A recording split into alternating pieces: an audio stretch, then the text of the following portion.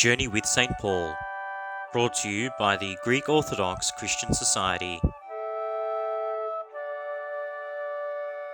In this special 10 podcast series, Journey with St. Paul, the Greek Orthodox Christian Society takes you on a journey with the Apostle who evangelized the gospel of Jesus Christ to the Gentiles over the course of 3 missionary journeys, from Jerusalem to Antioch and to Rome. This is the Journey with St. Paul.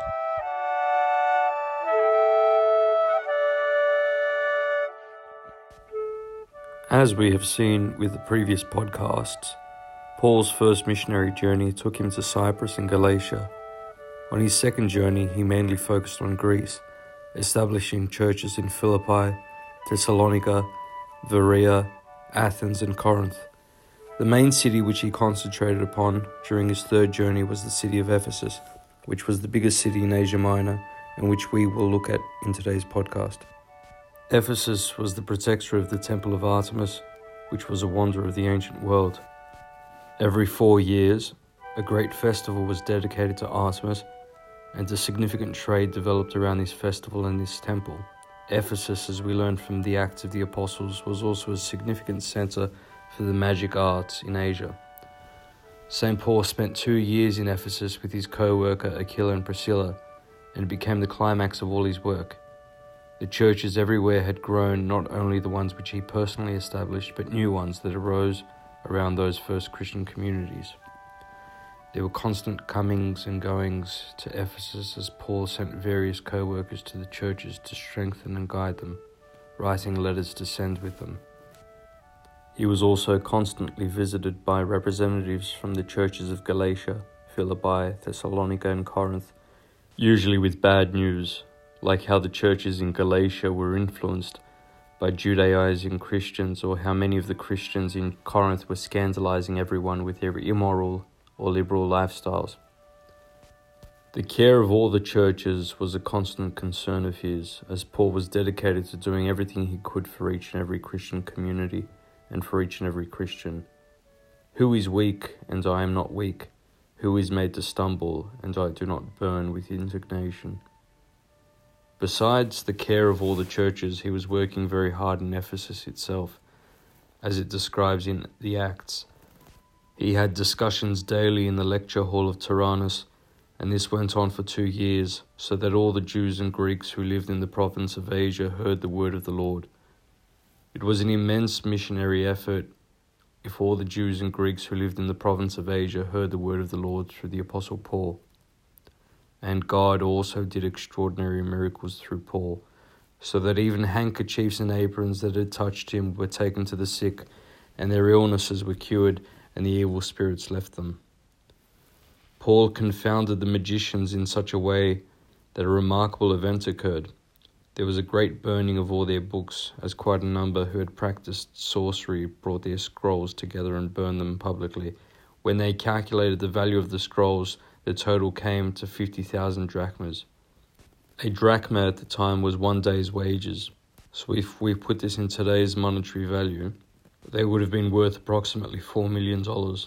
In this way, says the author of the Book of the Acts, the word of the Lord spread widely and grew in power. However, there was a reaction to all this because those who benefited economically from the worship of Artemis began a riot. A silversmith named Demetrius, who made silver shrines of Artemis, called them together and said, "You know that we receive a good income from this business, and you see and hear how this fellow Paul has convinced and led astray large numbers of people here in Ephesus and in practically the whole province of Asia. He says that gods made by human hands are no gods at all. There is danger not only that our trade will lose its good name, but also that the temple of the great goddess Artemis will be discredited, and the goddess herself, who is worshipped throughout the province of Asia and the world, will be robbed of her divine majesty." So a riot broke out, and they began shouting, "Great is Artemis of the Ephesians," which led to the whole city erupting into chaos.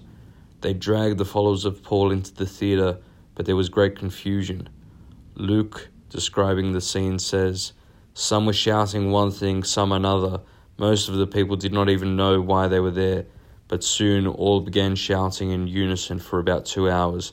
"Great is Artemis of the Ephesians," until the city clerk was allowed to speak and he managed to disperse the crowd. Because Paul's life was in danger, the Christians of Ephesus urged him to leave Ephesus, and so left and travelled to Greece and revisited Philippi, Thessalonica, Berea, and Corinth, strengthening the Christians as he went.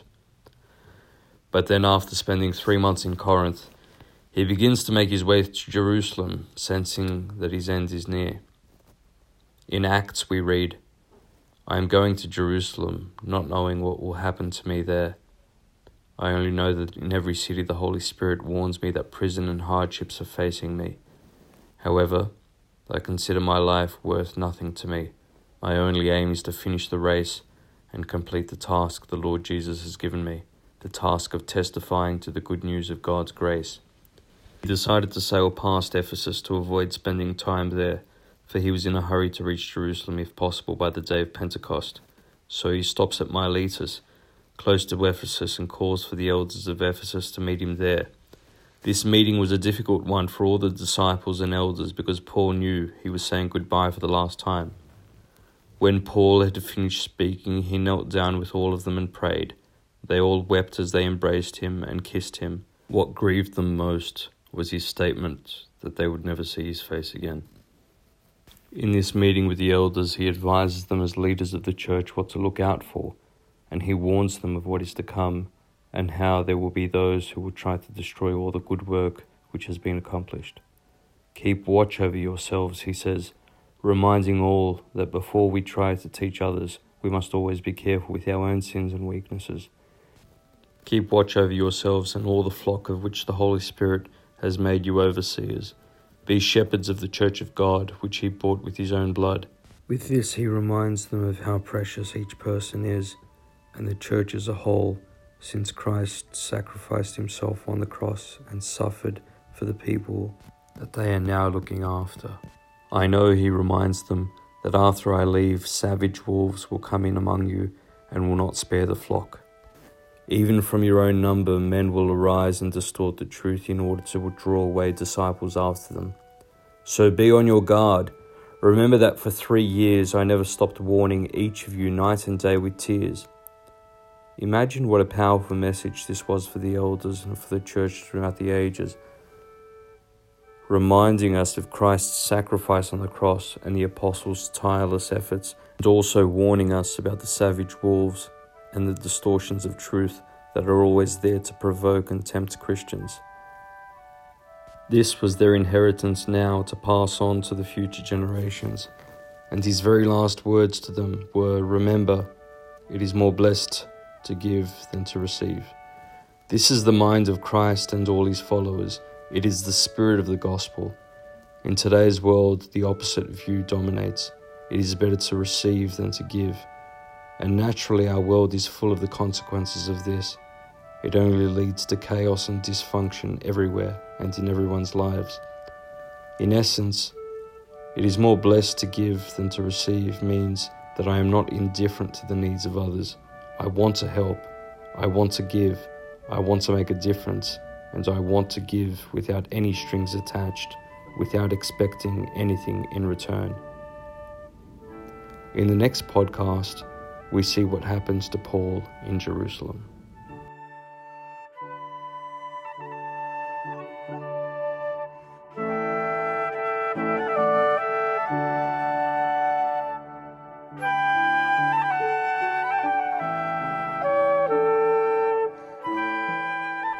We hope you've enjoyed this installment of Journey with St. Paul. To keep up with the upcoming episodes in this special podcast series, be sure to subscribe on Spotify or Apple Podcasts or at orthodoxjourney.com.